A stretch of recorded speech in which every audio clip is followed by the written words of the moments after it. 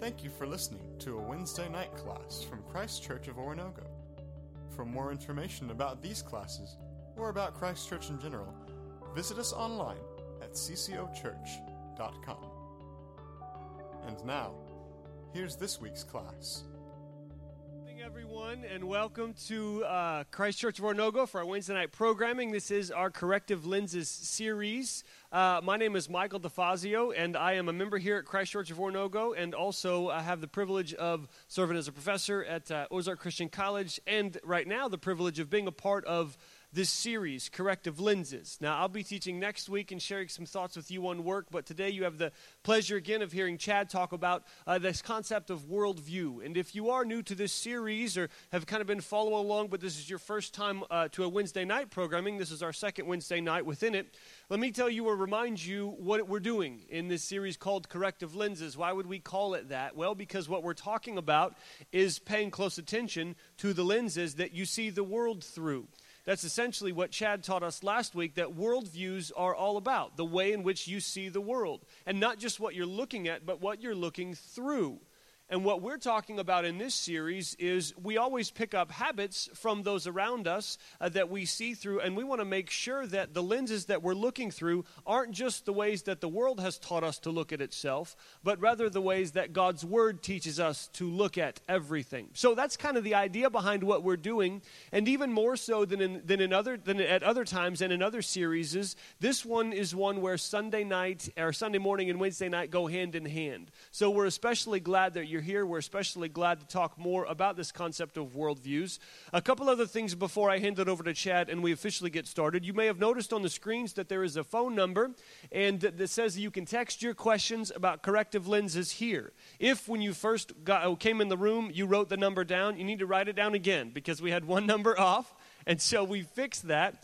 And basically, at any point, like starting right now, you can text in a question to this phone number, and it's set up as, I don't know if you know Google, it's basically a Google phone number, and then we'll get a notification with your question, and then we can answer that. We're going to do that in a couple of different ways. At a few times in our series, we're going to devote an entire evening, and at times even Sunday mornings this time, to questions and answers. And some of those will come directly from the questions that you text in. Do also know that tonight Chad's going to leave some time at the end of his teaching time, of his talk, so that questions that you send in about what we're talking about tonight, I'm going to get those sent from the back over to me, and then I'm going to come up here and just ask him some of the questions that you have right here. So we know that this is a larger room, and some of you may not feel as comfortable asking questions out loud. No worries. We've provided you a means to do so. Text your questions in, whether they're about tonight's topic or something completely random. That's perfectly fine, and we'll save some time at the end of tonight to talk about those that are pertinent to today's topic. I will say that I'm extra excited tonight because I got a preview. Chad sent me his notes today of what we're going to be talking about. And when it comes to this world of worldviews, as you now know, if you were here last week or here on Sunday, this is some mind-boggling stuff. This is some sort of, I haven't thought this way since I was in school sort of thinking. And there's a challenge there to that. There's also some power there to that. And tonight, we're talking about what for me have always been some of the most practical aspects and relevant aspects of thinking about worldview. Chad's going to teach us how we always live from a certain story. He's going to help us see how the beliefs that we believe in, and the story that we live are connected to the decisions that we make. And he's going to help map out for us what our options are in terms of approaching the decisions that we make on an everyday basis. What are some of the different ways that we might engage the world, engage culture, think about the things happening around us from a truly Christian, truly biblically saturated worldview. So that's what we're going to be talking about tonight. Let me pray, and then I'm going to hand it over to Chad for our time of teaching. Father God, thanks so much for being here. We acknowledge your presence in the room. And we pray that you would send your Spirit in a specific way to sharpen our minds. God, it's the end of the middle of the week, and that means that we may be tired. And yet I pray that you honor the presence of every person here by giving them energy and attention and by sharpening their mind and helping them to engage and focus and really to hear what you would have us to hear. We thank you for Chad and the time of study that he's put in on these things and for the opportunity that we all have to share the fruits of that study. So we pray your blessing over our entire evening in Jesus' name. Amen. Everybody give Chad a hand. All right, well, I'm glad to see so many of you back this week and so many new faces this week, too. We're going to start tonight by doing a little thought exercise. We did this, we started to do something related to this last week, but I wanted to be a little bit more specific and more intentional about it this week. In talking about or reflecting on this concept of worldview, and which is the full set of assumptions and beliefs, presuppositions that we bring with us and that affect us every moment of our lives, that inform our decisions, our priorities, our values, etc. In reflecting on worldview, we gave three metaphors for this. We talked about it in terms of a map. We talked about it in terms of corrective lenses. That was kind of the big emphasis on Sunday morning. On Sunday morning in first service anyway, I added a metaphor of a belly button. Everybody has one, but we don't think about it. I didn't include that in the second two services, though, just because. I thought it was funny, though. But I have a friend who's a doctor. I don't know if he's here tonight or not, but he's a doctor who actually does concern himself with the belly button quite a bit on various surgeries and procedures and stuff. And he said, some of us actually do think about it quite a bit. I'm like, well, you're weird. But we also, the other metaphor that we used was the metaphor of a story, or the image of a story. Worldview is kind of the story that we find ourselves living in, the story that we find ourselves living out. And so with that in mind, I think it's critically important that we don't just reflect on what are the worldviews of those around us. We need to spend some intentional time reflecting on what is our own worldview, what is the story that we are living out. And so you're going to do that here. I'm just going to give you a few minutes. I'm not going to give you a lot of time to do this because I have some other territory I want to cover tonight. But you see some space in your handout there. By the way, if you see some handouts, some blank handouts by you on the seat next to you, if those could kind of navigate towards the edge or towards the end, we're going to collect those and reuse those. So there's some space in your handout. Here's what I want you to do. This is an exercise that I do with my students in one of my classes. And it is an exercise designed to help clearly articulate and distinguish between those things which are critically important and those things which might be important in some context but aren't critically important to who we are. Does that make sense? It's an exercise designed to, again, identify and distinguish between those things that are non-negotiable in my life and those things which are maybe important but not at the center. So, in only 3 sentences, I'm only going to give you 3 sentences to do this. I want you to write out in 3 sentences the most critical beliefs that you have about God. And these are absolutely non-negotiable, die upon the hill. If I change these beliefs, I change who I am in my innermost being. Just give me 3 sentences, your most important beliefs about God. Or maybe expand a little bit about just faith in general, what you believe in. Okay. Is anyone brave enough to share their 3 sentences? Yes, Frank, I knew that you would be. Oh, all right. Jesus said, I came to seek and save the lost. Jesus said, I came to fulfill the law and the prophets, not to destroy. Okay. Not bad. Jesus-centered. Can't go wrong with that. Anybody else? Yeah. Jesus is the Son of God. He died and rose again. Jesus is the Son of God. He died and rose again. I like it. Pretty good. Somebody else? Yeah. Faith is the core of anyone's life, no matter what their faith is in. Oh, faith is the core of everyone. Getting at this concept of worldview, that faith is, I think, at the core of every person's life, regardless of what God they believe in. Good. Somebody else? Yeah. Jesus is coming back. Just one sentence. That's all you need. In today's world, in today's culture, with the news going on in the world today, I think that's a pretty It's a pretty good thing to always keep in mind. God is still in control.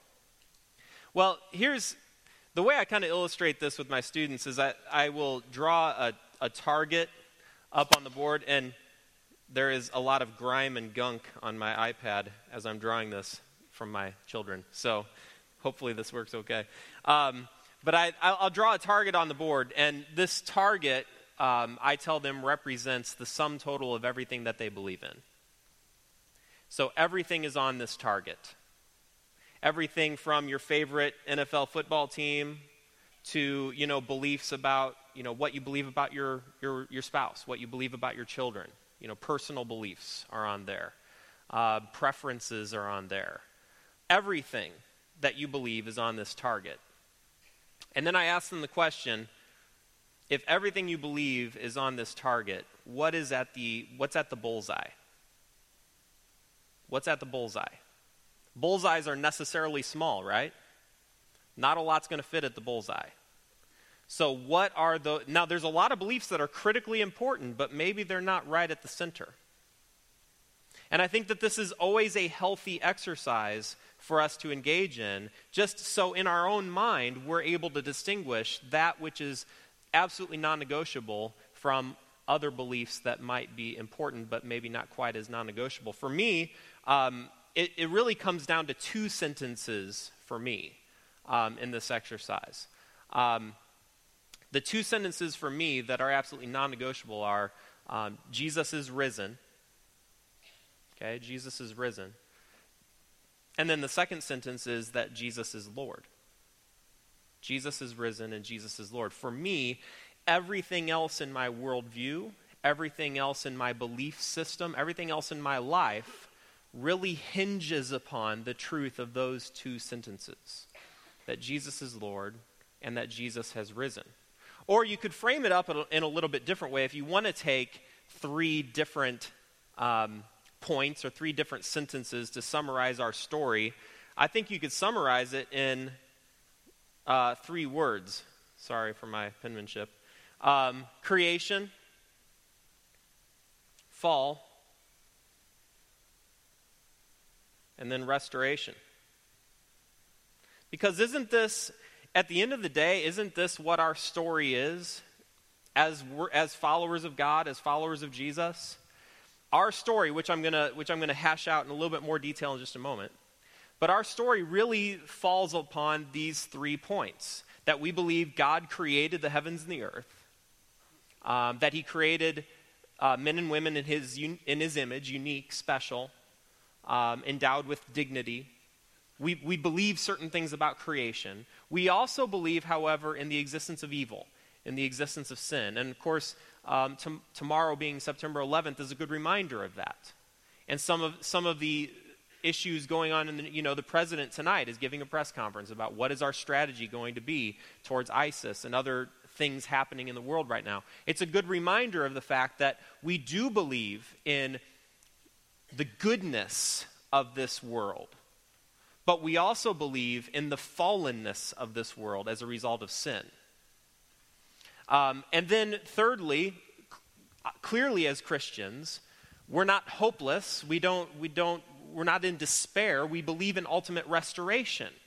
That's the story of the gospel, that God sent His Son so that we can have hope, so that we can have liberation.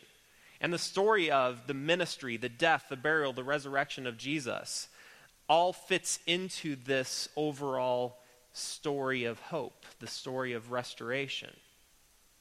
I want you in the second area on your notes, now that you've articulated some critical beliefs that you have, I think the next reasonable step that we have to take if we're going to live this examined life, if we're going to think deeply about what we believe and why we believe it, I think the next reasonable step for us to take is the so what step.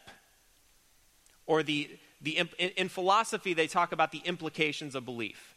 That the test of any belief system, the test of any belief is in its implications. It's in its logical implications.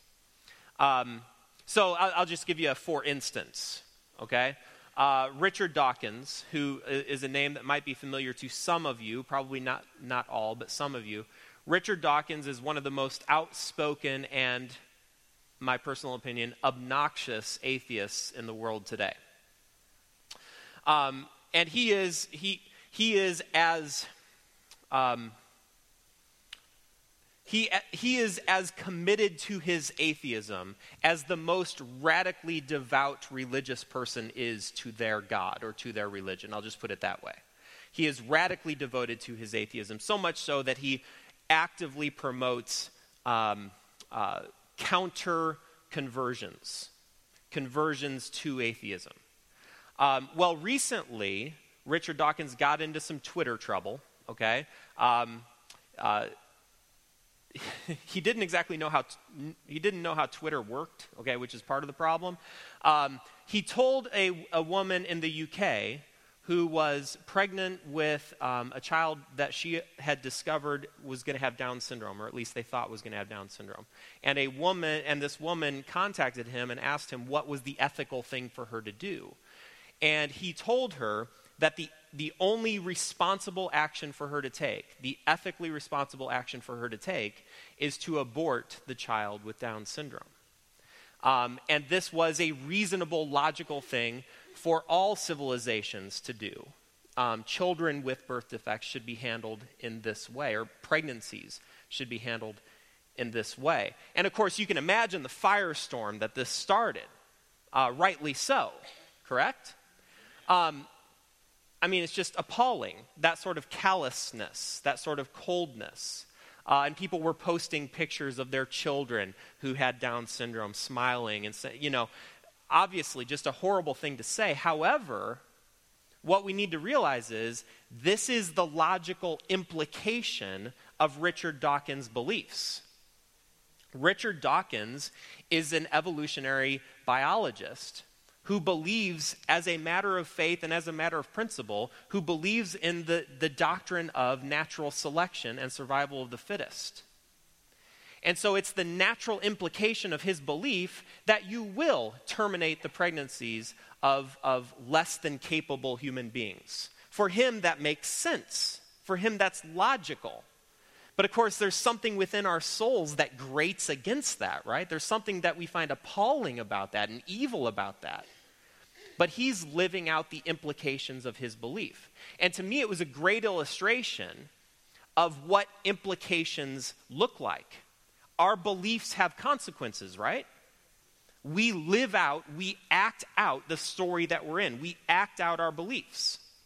So it's a good practice, it's a good discipline for us to develop. What are the implications of our beliefs? If we believe in creation and the fall, in the restoration, if we believe in the resurrection, if we believe that Jesus is Lord, if we believe that God created the world and created everything good, these core beliefs, what are the implications of that? So I want you to spend some time reflecting on that. I'll give you a couple minutes to just write out one or two implications, consequences of these core beliefs that you have. Okay, did you think through some implications of those? The consequences of the beliefs that you have? Let's focus just on these three up here. And let me hear from you. Let me hear from you guys on this. What we believe about creation. What are some implications of that belief? Just let me hear it. What are some implications? Yeah. We were created in his image, therefore we have value. We have value, and I like that, and purpose. Yes. We have intrinsic value. Every person that you've ever met and that you ever will meet has intrinsic value. And so what does that say to the Richard Dawkinses of the world, who would denigrate and demean individuals because of certain handicaps or disabilities that they might have? A Christian worldview rejects that position. A Christian worldview says, no, absolutely not. No matter who you are, you have intrinsic value and therefore should be protected. Especially the who, the weak. Especially them. But I like the second part of it is purpose. If we're made in the image of God, we have purpose in our lives. meaning in our lives. What else? What's another implication of creation? Oh, we are not our own. Who said that? Raise your hand. I like that. We're not our own. We were created by God and for God. We are not, and this goes against our modern sensibilities. We are not the center of the universe. I know that might come as a shock to some, but we're not. We are not the center of the universe. We are created by God and for God. We are not our own. I like that. What else? What are some implications? Our will is subservient to His. Not my will, but your will be done. And I think that goes back to the purpose, too. Why were we created? What is the purpose that we have? What else? You know, science, have you ever thought about this? Eastern civilizations, primarily like in what we now call China, Eastern civilizations were far more advanced than Western civilizations by almost 1,000 years. Far more advanced. Have you ever wondered, though, why science did not originate in the Orient? Science originated in Western Europe. Have you ever wondered why that's so? If Eastern cultures were so much further advanced, even in technology, so much further advanced than Western cultures, why did science develop in the West? The answer to that is a worldview answer. It's because in the Western world, operating with Christian worldview assumptions, the belief was creation, the world around us, shows the glory of God. You can learn about God and also about yourself by studying the things that God has made. See, Christians have believed in the goodness of creation, they believed in the orderliness of creation, and they believe that creation, and this is critical, creation is distinct from God. In Eastern worldviews, and this is still even true today, in Eastern worldviews, there's not this distinction between God and creation. Creation is God. And so there is a hesitancy to study it because it's mystified. It's enchanted that way. So there's a hesitancy to study it. But in the Western context, the Christian worldview actually opened the door to the study of science. And so today we hear this nonsense about how faith and science are opposed to each other. But that's exactly what it is nonsense. Because in its origin, science never would have developed if not for this Christian worldview in the nature of creation. What about the fall? What are some implications of that? Okay, we're not just made in God's image. That doesn't just give us purpose and value. It also makes us moral creatures, too. So God has expectations. I think that's the way you put it. But God is righteous, God is holy, and we fall short of that standard. Okay, what else? Actions have consequences. They sure do. They certainly do. Genesis 3 shows us that. What else? There's a new show on TV, which I don't plan on watching, but it's an interesting concept for a show. It'll probably last like 2 episodes and then get canceled. But it's a show called Utopia. Have any of you seen commercials for this? They're running all Sunday during NFL games. Utopia. It's basically a reality show. They put a bunch of people in a confined space, and they basically have to create their own world. I don't know, their own utopia. And what's funny about that is what? You know exactly how it's going to end, right? Everybody knows exactly how it's going to end. How is it going to end? In absolute disaster. It's going to be a train wreck. And the producers know this ahead of time. They know that they're not actually going to create this ideal society. It's going to be a train wreck. And the reason that they know that is because that's exactly what's happened in history time and time and time again. Every time we try to set a utopia, we end up worse than before. It ends up in unmitigated disaster. And I think that, again, this is where our Christian worldview, the implications of it, we know that although we're made in the image of God, we also know that we're fallen. We know that we are prone to evil, that we are prone to selfishness. We desire to put ourselves at the center of the universe. Instead of being in the image of God, we consider ourselves to be God. And so any effort at man-made utopia upon the earth, or man-made salvation, however you want to frame that up, we know is going to end up in disaster. In other words, one of the implications of this belief is all men and women are made in the image of God, but we also should be realistic about the evil intentions in men's hearts. We shouldn't be surprised by that. We shouldn't be taken aback by that. Because what our worldview says is, no, we are made in the image of God, but we're broken. We're broken vessels. What about the third point, restoration? What do you mean, Frank?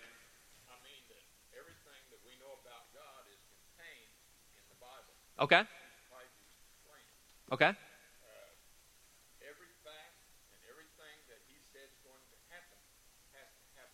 So this belief has some implications even on what we believe about the story of Scripture, and I'm actually going to come back to that here in a second, Frank. What else? What are some other implications? Restoration. We believe in restoration. We believe in resurrection. Hope. I think that's the big word, right? I don't even know if we need to say anything more than that. We believe in hope. So even though if we stopped at the fall, we would end up where? In despair. Hopelessness. But that's not where our story ends. So we are realistic about the fallenness of this world, but we don't despair. We don't give in to hopelessness. Because as Hebrews says, we have been freed from the slavery of the fear of death. Death has lost its sting. Death has no victory. We now live our lives in hope. And frankly, we should be ambassadors of hope. Christians of all people should not look at the stories of the day, the news of the day, and panic. Christians of all people should not look at the events of their lives and despair.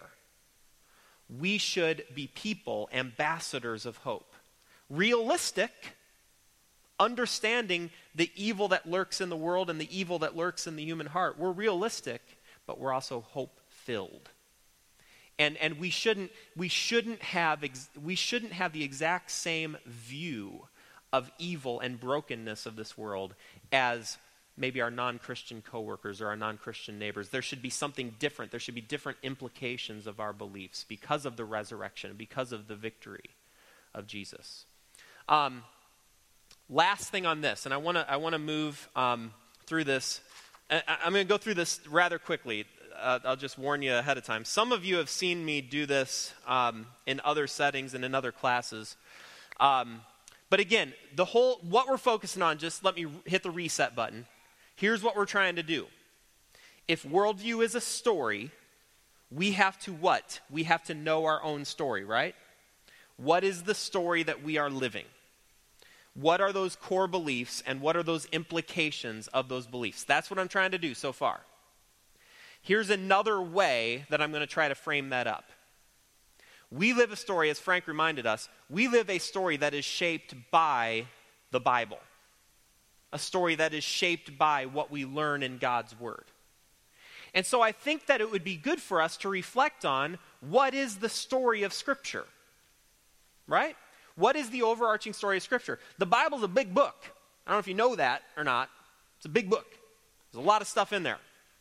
And it's easy, I think, because the Bible is such a big book and because there's so much stuff in there, it's easy for us to forget sometimes or to miss altogether the overall story of Scripture and to just get lost along the way. Have you ever tried a Bible reading plan that started in January?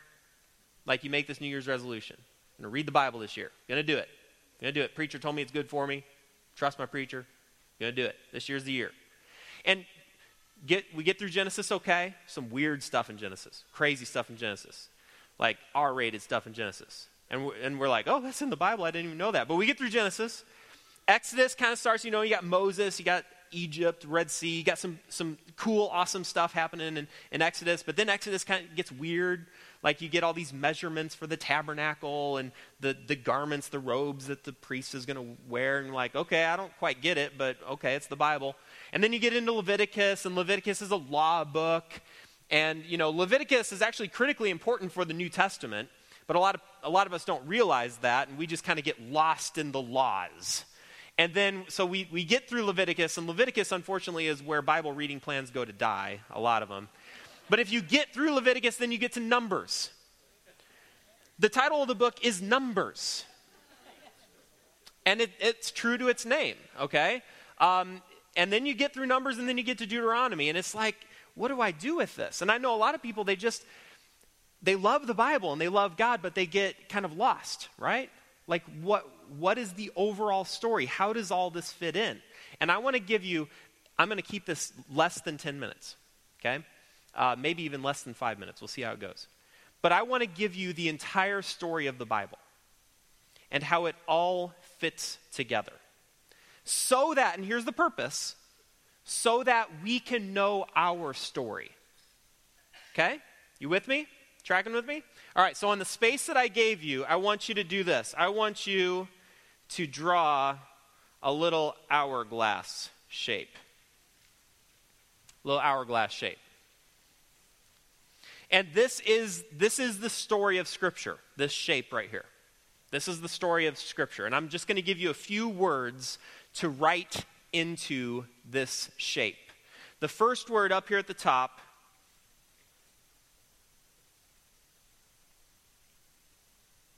is the word universal. Write that at the top.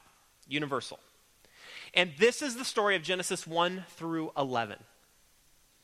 Certain things happen at the very beginning of the Bible. Creation. The fall of man. Sin enters into the world. That's Genesis 3. There's a flood. Genesis 6. There's even a labeling or a counting of the nations. Genesis 10. There's the Tower of Babel, Genesis 11. These are all stories that take place on a universal scale. They're big stories. They're big stories. Okay? That's the first word. Second word, and this is the big one. Whoops. What just happened? Okay. Ignore that line. I don't know where that came from. Second word is local. In my mind, one of the very most important chapters in the entire Bible is Genesis 12. Because in Genesis 12, God calls Abram and his wife Sarai. And he calls them to be a people for himself. And he says, I will bless all people through you. And he enters into, and this happens later on in Genesis chapter 15, but he enters into a sacred covenantal relationship, God does, with Abraham and his wife Sarah. And the rest of the Old Testament is the local story of the family of Abraham. It's the local story of the family of Abraham. It's a national story. And all of a sudden, certain parts of the Bible start to click in. They start to make sense. Like if you think about our nation is governed by laws. And so we need people in our society called lawyers. And their job is what? To understand the law, to interpret the law, to, in some cases, to prosecute the law. And they spend their lives and they spend their careers studying law texts, law books. Now, law books are not the type of books that you curl up next to a fire on a cold winter's night and just are entertained for hours at a time. Okay? They're not that kind of reading. But are they important? Of course they are. Of course they are. We wouldn't have a civil society without them. And so all of a sudden, books like Leviticus, Numbers, Deuteronomy, they start to make sense because these are the law books for the nation of Israel. Every nation has law books. Every nation has history books, right? The history of a nation, the important stories that shape us as a nation. We have history books. We bring a friend with us, a neighbor boy with us to church every Wednesday night, and he was telling us he learned about the assassination of Abraham Lincoln at school this week, which happened in 1665, he proudly announced.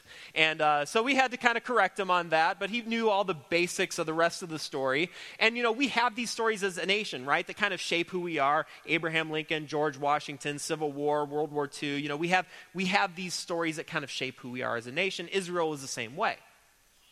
So you have the stories of the kings, men like David, Solomon. You have the stories of the prophets, Elijah, Elisha. You have these national stories that gave shape to a nation, and this is like 1st and 2nd Samuel, 1st and 2nd Kings, 1st and 2nd Chronicles. These are history books. All nations have them. All nations also have poetry and lyrics, right? Songs that shape us as a people. And Israel was no different. They had songs that shaped them as a people. And we find them in books like the book of Psalms, or the book of Proverbs, or even Song of Songs, which was such a sensual book, by the way, that Jewish boys weren't allowed to read it until after their bar mitzvah. But it was important. These songs, these lyrics were important to them as a nation. The nation of Israel also had sermons that shaped them as a people. Prophetic sermons. And that's what we find towards the end of the Old Testament in books like Isaiah and Jeremiah, Micah, Nahum. All these books that sometimes just get neglected or cast aside. These are the sermons of a nation, calling the people to repentance, calling the people to account, on occasion warning them about judgment that was coming their way. The entire Old Testament, from Genesis 12 on, is the local story of a nation. Next word, quickly. Next word is this. Whoops, ignore that. Not a B. This is my first run with this app here. Remnant. The nation of Israel rejected God. Over and over again, they rejected God. And they were judged for rejecting God. But here's the thing about God. When God enters into a covenantal relationship with you, he will not turn his back on you. So when he bound himself to the nation of Israel, even though they rejected him over and over and over and over and over again, God still remained faithful, and he promised that there would always be a faithful remnant, a part of the people. And so we have this story, the critical story at the end of the Old Testament, where Jerusalem is overrun, and a remnant of the people are sent into exile, into a foreign land. And their hope, and this is reflected in books like Ezekiel, Nehemiah, Ezra, their hope is for final restoration back to Israel. That a remnant would someday return out of exile and to return to Jerusalem, return to the holy city. That's the third word, is remnant. At the very middle of this, I want you to write the answer that every Sunday school student knows. I want you to write the word Jesus. Because there is a thread running its way. Whoops. Not that. There we go. There is a thread winding its way throughout the entire Old Testament. A thread of hope, a thread of anticipation. Frank, you mentioned it earlier, Matthew chapter 5, when Jesus says, I didn't come to abolish the law and the prophets, I came to what? To fulfill them. And there is this expectation. It starts all the way back in Genesis. But there is this expectation. Sometimes it shouts at you, sometimes it just whispers at you. But there is this expectation that runs throughout the entire Old Testament that someone is coming. There is an anticipated Savior, an anointed one. Someone will come to finally fix what went wrong at the very beginning. And really, the national story of Israel was all about this ultimate restoration. The restoration that we have now seen fulfilled in Jesus. And here's the thing. This is how the first Christians, this is how they saw Jesus.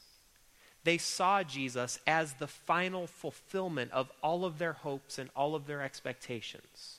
Jesus was the anticipation of all of the Hebrew scriptures. He was the fulfillment of the law. He was the fulfillment of the prophets. It was all pointing to Jesus. So when you're reading your Old Testament, ultimately, you need to know, ultimately, this is pointing to Jesus. This is about Jesus. It's about salvation. It's about the Savior, the Messiah who's going to come to save us.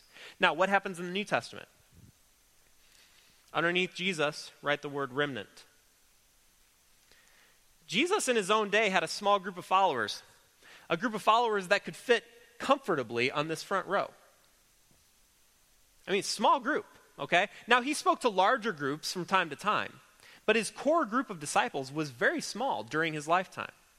And so that's why I write the word remnant. In the Gospels, in the story of Jesus, it's a small group of followers. But of course, after the death and the resurrection of Jesus, the number of followers explodes, and so you could write down the word local next, because the first Christians were largely Jewish, weren't they? Or not even largely, they were almost exclusively Jewish. The gospel first went out in Jerusalem among the Jews. However, that's not where Scripture ends, because that's not where Jesus ends. You can write down here at the very bottom, universal. Because even in the words of Jesus himself, there is this anticipation, this expectation, go and make disciples of all people, teaching them, baptizing them. You will be my witnesses, he says in Acts chapter 1. You will be my witnesses in Jerusalem, but also in Judea and Samaria, and even unto the ends of the earth. And we see, as you look at the book of Acts, we see this starting to unfold, where strange, unanticipated people are responding to the gospel. Samaritans, an Ethiopian eunuch. And in Acts chapter 10, finally, the first non-Jewish, the first Gentile convert, Cornelius. And Peter, in trying to explain what has happened, Peter says to his other Christian brothers, he says, I discovered something in Cornelius' living room. I discovered something about God. Something that we should have known, but something that we've forgotten. I've discovered that God doesn't show favoritism. The gospel is for all people at all times. And throughout the rest of the New Testament, one of the big issues that, it motivates a book like Romans, it motivates a book like Ephesians, it motivates a book like Galatians. One of the big issues that they're trying to figure out is this relationship between Jew and Gentile. And Paul says in Galatians chapter 3, Paul says that in Christ, there is no male or female, slave or free, or Jew or Gentile, because these boundaries that have kept us separate have been removed in Christ. So the promise to Abraham, let's go all the way back to Genesis 12.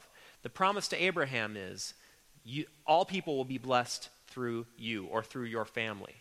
That promise is realized in Jesus. And by the time we get to Revelation, the last book in the Bible, in Revelation chapter 7, we have a great multitude gathered before the throne of God, and they are from every tribe, language, people, and nation. A multitude that John says is too big to even count. And it's interesting that Genesis 1 begins in a garden. If you look really closely at Revelation 21 and 22, and if you squint your eyes just a little bit, it looks an awful like the garden. An awful lot like the garden. And so this is the story of Scripture. Now notice, it's not about me, right? I'm not the center of Scripture. The story of Jesus is. And so if I'm going to embody this worldview, if I'm going to live out this worldview, then what that means is I live out the gospel. I live out a story of brokenness that leads to restoration. Not just for me, but for all people. I live a story that predates me by thousands of years. But I live out the implications of that same story today, and so do you. This is the story that we are in. And this story doesn't end with Revelation 21 and 22. We continue to live out this story of the gospel in our lives today. All right, so I want to make a major transition now. Okay?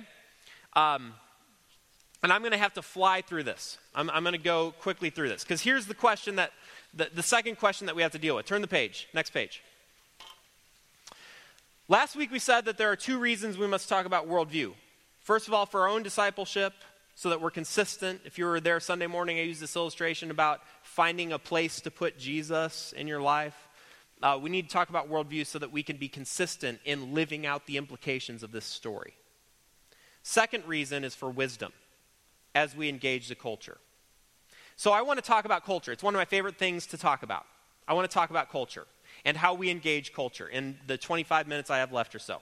So let me first of all give you a definition, a definition for culture. No, I'm not going to rate you now. I'll rate you later. Okay.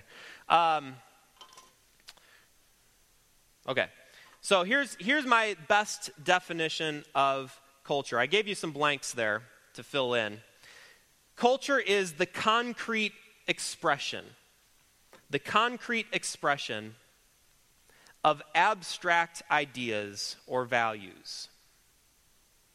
So a concrete expression of abstract values for a particular group of people. Let me give you an illustration of this.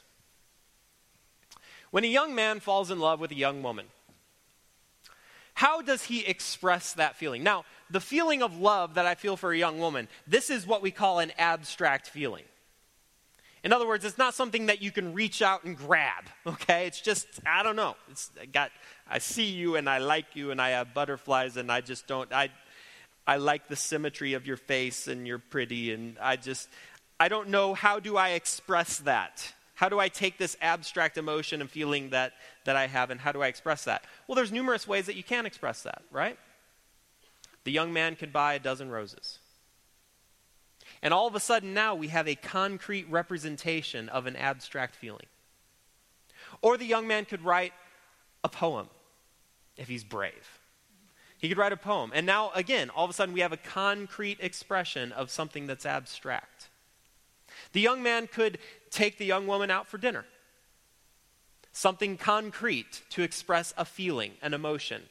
This is what culture is. Culture is the expression, the living out of feelings, of values, of beliefs. So the things that we believe motivate what we create in culture. And I'm going to illustrate it here in a second again.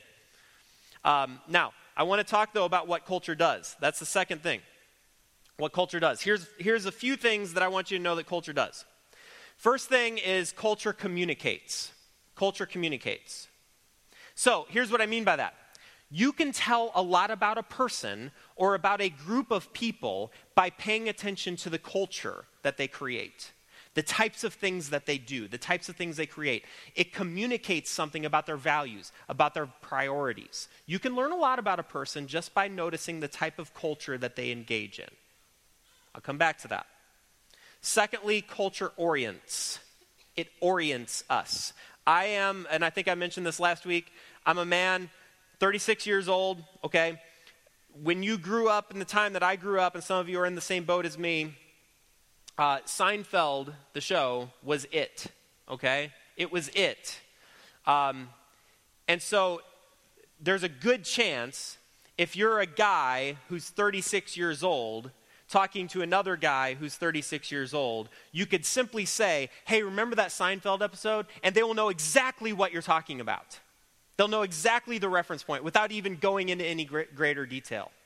Or two guys, as a matter of fact, Michael and Mark and I were in the back just beforehand, and we were having a conversation. The conversation was about football. The conversation was about, and my brother too was there, about the Bears' miserable failure on Sunday. But football is a cultural phenomenon, but it orients us. It helps us to kind of know where we are. It kind of brings us together. We have this shared cultural experience. If any of you have ever traveled to another culture, you know exactly what I'm talking about. Because if you spend a certain amount of time in another culture, you start to have cultural fatigue. It wears you out. Because why? Because it's disorienting. The food is different, the language is different, everything's different. And so you start longing for like the golden arches, right? Or like weird stuff happens. Like, like I'm in the Philippines and you see like a Ford truck randomly driving down the road. You're like, oh, well, that's cool. Like, no, it's not cool. It's just something from home. And it kind of reminds you, it reorients you to who you are. That's what culture does for us. It makes us feel at home. It makes us feel at home. Third thing, quickly. So it communicates, it orients, it reproduces. It reproduces. Culture spreads virally. This is how the fashion industry survives. One person wears something, somebody else sees it, and they're like, oh, I kind of like that. And so they start wearing the same thing, and before you know it, everybody is wearing that same thing. Culture is reproductive that way. It multiplies. Lastly, it cultivates us. There's always this debate when you see, when something scandalous happens, okay? When something shocking happens. Like a year ago when Miley Cyrus did what Miley Cyrus did. Here's the immediate question. Well, is that an indication of where we are as a culture? Or is that affecting young women who will see that and that'll cause them to act in a particular way? Let me tell you, the answer to that is both. That's what culture does. Culture both reflects, but it also cultivates us into something. Culture shapes us into who we are. So it both reflects and shapes. And that's especially true of like movies, of TV, of music. It cultivates us into something. All right, so here's the main thrust of what I'm getting at. What do we do about culture? Again, if we're going to engage the culture with our story, if we're going to engage the culture with our worldview, what do we do about culture? First thing, we, whoops. Okay. Oh, shoot. First thing is we, press the wrong button. We bridge it. We bridge culture. And I gave you an attachment to your notes, which I'm not going to go into because there's a lot of detail there. If you want to talk about it later, I'd be happy to talk to you about it. But this is my effort, the last page in your notes. This is my effort to map out various Christian responses to culture. And there are three primary responses. One is hostility. Put our fists up and we just go to work. We just fight culture every chance we get. Hostility. Another response on the opposite extreme, but more similar than they sometimes realize, another response is accommodation. So instead of putting our fists up, we respond with open arms. Hey, I'm just like you. We're the same. So you got hostility, you got accommodation, and then the third response is isolation. Duck and run. Put the walls up, get as far behind this Christian subculture as we can, and just protect ourselves. Isolation. And listen, there are various moments where each one of these responses is appropriate. Okay? But I think overall, each one of these responses misses the mark biblically. Because what Scripture calls us to be is a royal priesthood. A royal priesthood. And the job of a priest is not to be hostile to the people that he is being a priest to. The job of a priest is not to be accommodating, like I'm just like you. No, there's something distinct about a priest too. And the job of a priest is certainly not to be isolated.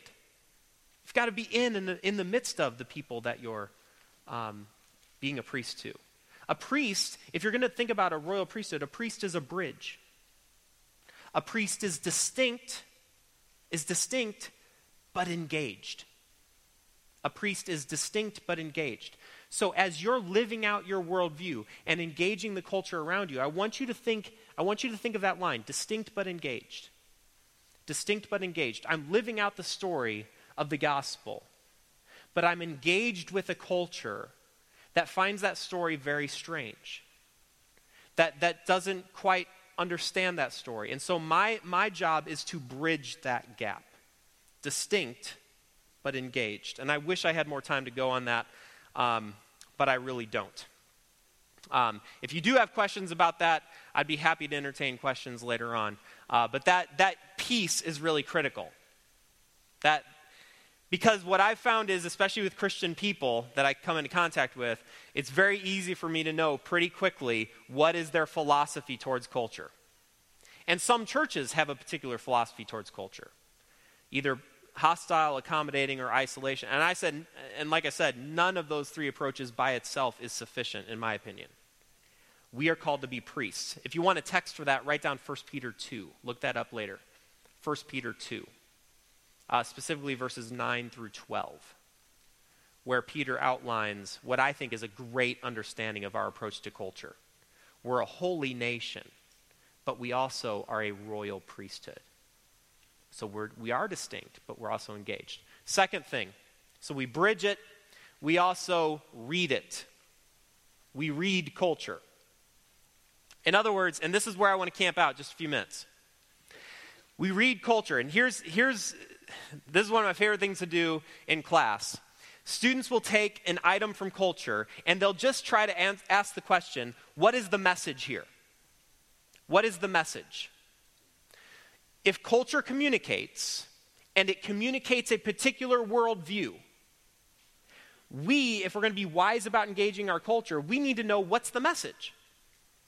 Remember what culture is. Culture is the concrete expression, just like that young man holding the dozen roses, it's the concrete expression of something that is just kind of abstract. Beliefs, values, opinions. Concrete expression of something that we believe. So if that's true, then we can learn a lot about our world by paying attention to culture. So I put a few examples there. Things to think about. 5 specifically. Let's do it this way. I'm not going to give you very much time to do this. 30 seconds.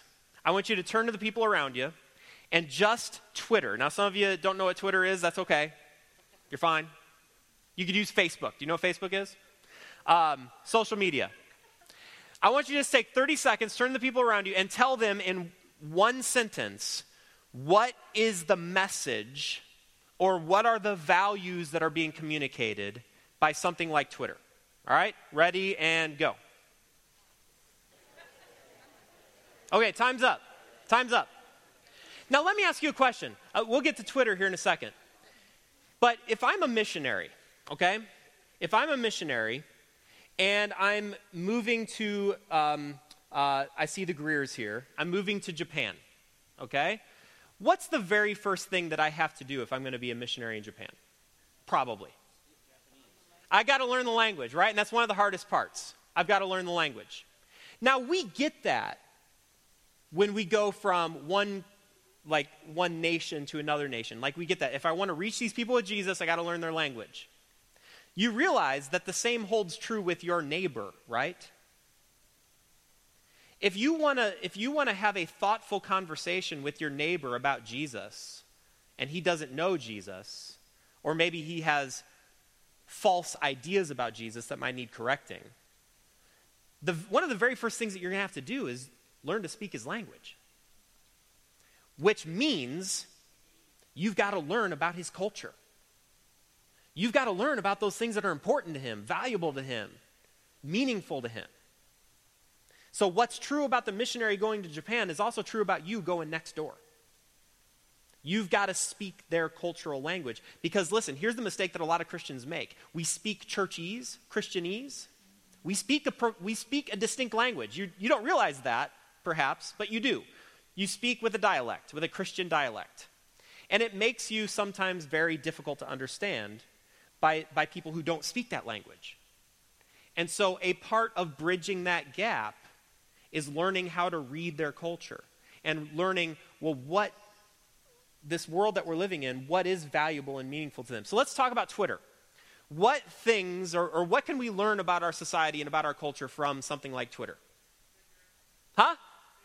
Ignorant.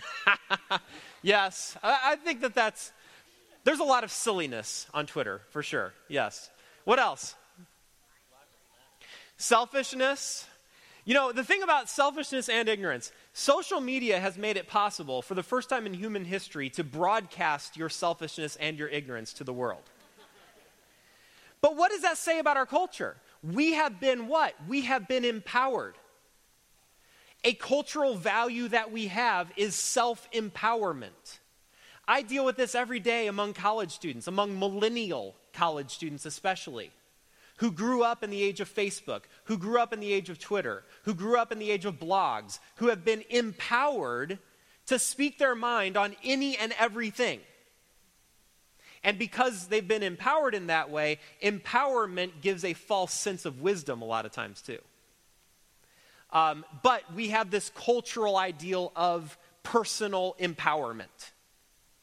And oftentimes very self-centered. I mean, it's the world of the selfie. Narcissism. We talked about that last week, didn't we, Chris? I think social media in general breeds or at least encourages the expression of self-centered, a narcissistic worldview. Because it's one of the ironies of social media. We call it social media, but really so many people engage with social media simply to be seen, to be noticed, to present oftentimes a very filtered and a very false view of themselves. And social media used appropriately is always filtered, right? Like you only tweet or you only put Facebook highlights of the best things, or maybe the very worst things. But it's all an edited or filtered life. Which speaks to me, I think that speaks to another cultural value, the cultural value of fakeness, to be honest. That we live in a very plastic society. And we give authenticity lip service. But at the end of the day, I'm not sure how authentic our society really is. We are an extremely plastic society who is overly concerned about putting on certain appearances, appearing a certain way, appearing successful, appearing to be a great dad or a great mom. So social media gives us the power to put on those appearances. Let's move on in the interest of time. What about the interstate highway system? Have you ever thought about this? This is a cultural peculiarity. Talking to a pastor in the Philippines one time, he came up to me and he said, "I want to talk to you about America." I said, "Okay, what do you want to know?" He said, "I have two questions for you. First question is, have you ever been to the state of Montana?" I said, "Yeah, a few times. Why do you ask?" He's like, "I have a hard time imagining the state of Montana." Have you ever thought about how weird Montana is? These are the things I think about. That you could go to a place, stand in the middle of a field, and literally see no living human being anywhere on the horizon. For most people around the world, that is a completely foreign experience. He also wanted to know about the interstate highway system. Because in the Philippines, getting anywhere is just a pain in the rear end. And so the notion that you could get in a car and a few hours later be in a location hundreds of miles away blew his mind. Okay? So turn to the person next to you really quickly. Talk about what does the interstate highway system communicate about our culture?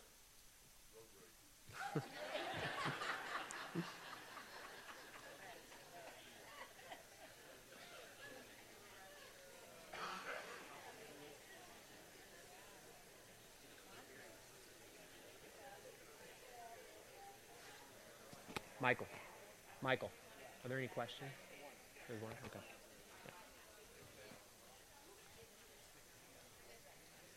Yeah. Okay, so what does the interstate highway system tell you about the culture you live in? Why do you say road rage? I'm always chilled out on the highway, Frank. What's going on with you? Well, that's not the interstate. What do roundabouts say about our culture, Frank?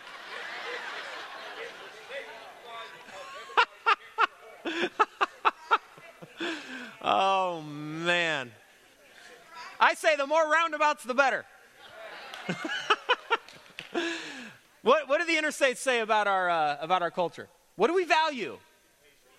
Okay, why do you say impatience? Because taking a back road takes longer. It might be prettier, but it takes Would you say that one of our key cultural values is efficiency? Right? Like we get really anxious when things aren't efficient. We want things done and we want it done right away, and I think that's even reflected in our interstate system. I want to get to point A to point B, and I don't want no lollygagging, okay? And by the way, I want you to build me some nice rest stops along the way so I don't have to go to the hassle of getting all the way off the highway. I want to be able to do my business, get back in my car, and go, okay? What else? What does it show? Huh? Somebody said it. I heard it. Freedom. Don't you think it's a cultural value that we have of freedom? How does the interstate reflect that? Well, I go when I want, where I want, how I want. And oftentimes as fast as I want. I think that the interstate shows this cultural value that we have of public transportation. You kidding me? I have my own wheels. I have my own car. Thank you very much. I'll pay the price of gas. I don't care. Because I want the freedom to go when I want, how I want, where I want. What else? There's another really important one.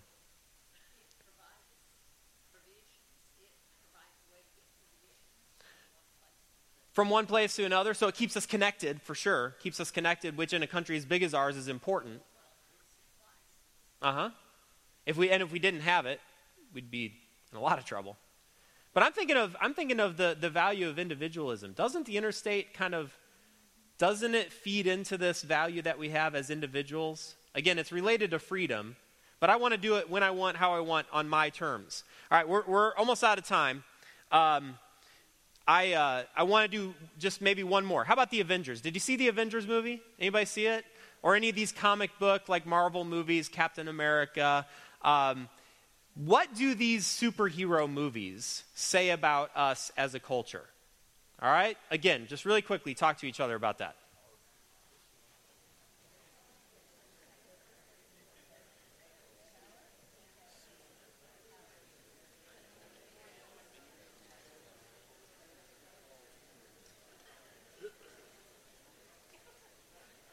All right, what do they say? What do they say? Let someone else take the responsibility. Frank, you're a cynic. Let somebody else take the responsibility. Okay, what else? Superpower. What do you mean, Andy? We have kind of a heightened view of ourselves, right? Like we can take care of any problem that comes our way. Whether it's alien or terrestrial, we can take care of it. Just if we have enough technology, if we have enough chemistry, we can do it. What else? That's right. I think we love superhero movies probably for a lot of reasons. We like to see things blow up. But we want somebody to win. We want good to win. We want evil to be defeated. We want somebody to win. We want to be saved. Right? I mean, and just on a more serious note, when you think about people being persecuted around the world, you know what my first impulse is as an American Christian? Like I'm thinking what I would like Iron Man to do to these guys. Like we want vengeance. We want justice. We want a hero to save us. I think there's a messianic tendency to a lot of these superhero movies that shows, I think one of the things that this shows about our culture is that we do long for a Messiah. We do long for a Savior. Now, Jesus has always been a disappointing Messiah to those who have longed for the Incredible Hulk. Did you catch what I said? Jesus has always been, because the cross is a lot different than Iron Man. And so this is where our story diverges from the story of culture. Now, I'm still very entertained by these movies. I like these movies. But I recognize that these movies are showing something about my culture. We long for salvation. We long for a Savior. But this is the type of Savior that they want. They want a Savior that's going to bring vengeance, going to bring justice, going to bring violence. And I find that a lot of times, my Savior, the Messiah, he saves me more thoroughly and more completely than any avenger ever could. But he saves me through the sacrifice of the cross and the victory of the resurrection. And here, we've got to be careful, right, that we don't buy into the story of culture and neglect the story of the cross. Last thing really quickly. So we bridge culture we read it, lastly, we create it. We create culture. And here's what I mean by that. Let's circle around to where we started. We live out the implications of what we believe. How do we create culture? We create culture as we live our lives every day consistently to the gospel story. So whether you're a banker, whether you're a teacher, whether you're a doctor, whether you're a construction worker, whether you're a nurse, you create gospel culture as you live out the story of the gospel in your lives. As a father, as a mother, as a grandfather, as a grandmother. You create culture. I'm not necessarily talking about sitting down and painting a picture or composing a song, although all those things are important too. But you realize the things that you do with your hands every day, and Michael's going to talk about work next week, right? This is all a part of creating culture. So the question that we have to ask ourselves is, the culture that I'm creating, does it tell a gospel story? Do I live out the implications of my beliefs? Michael had a question from the audience, I think.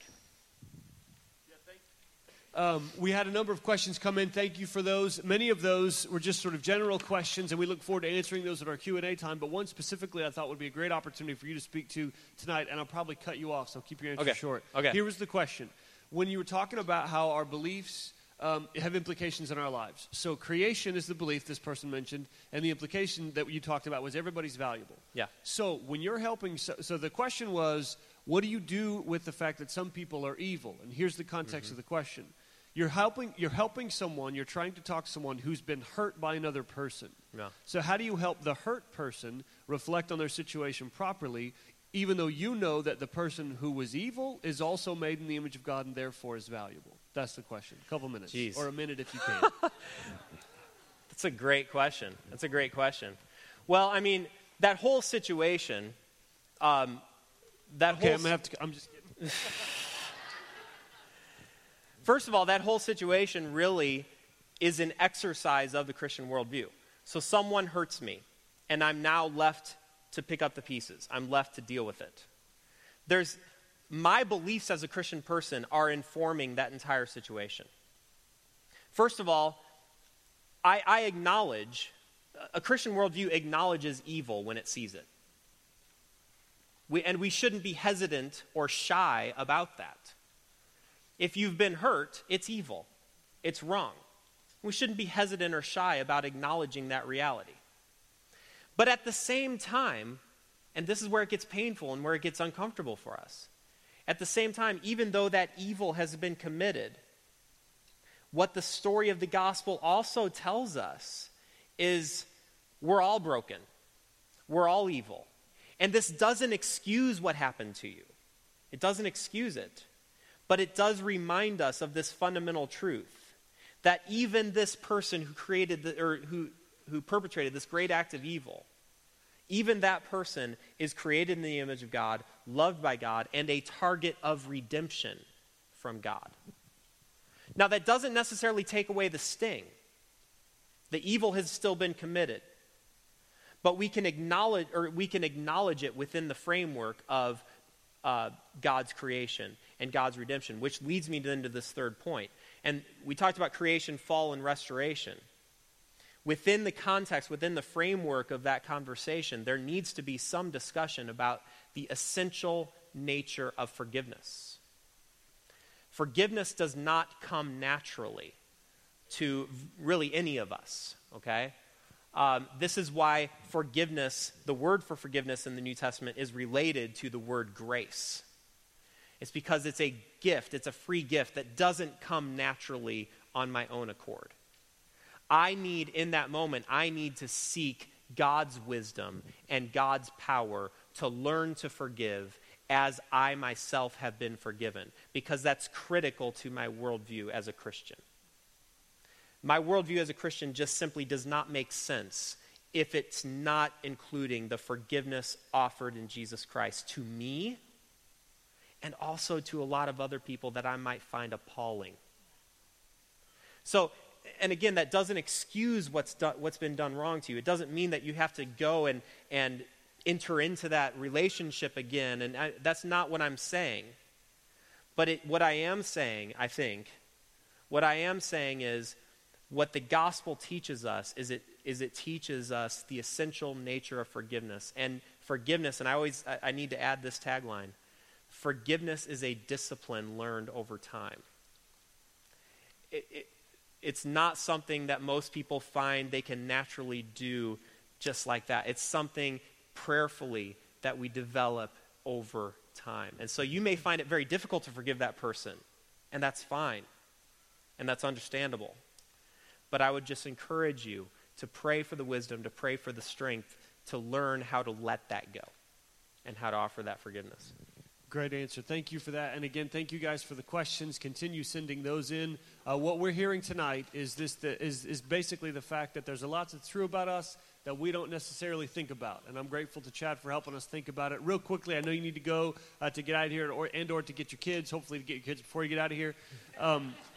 Want you to know what's coming. We're going to continue this series on Sunday with a message about the purpose of humanity. What are we here for within God's design? And then back here next week, I'm going to be talking, as Chad said, about this idea of how does work fit into our Christian worldview? How do we, as Christians, think distinctively about the part of our lives that we call work? So we look forward to continuing our conversations together, and we will see you this weekend. Thanks so much for being here. Thank you for listening to a Wednesday night class from Christ Church of Oronogo. For more information about these classes or about Christ Church in general, visit us online at ccochurch.com.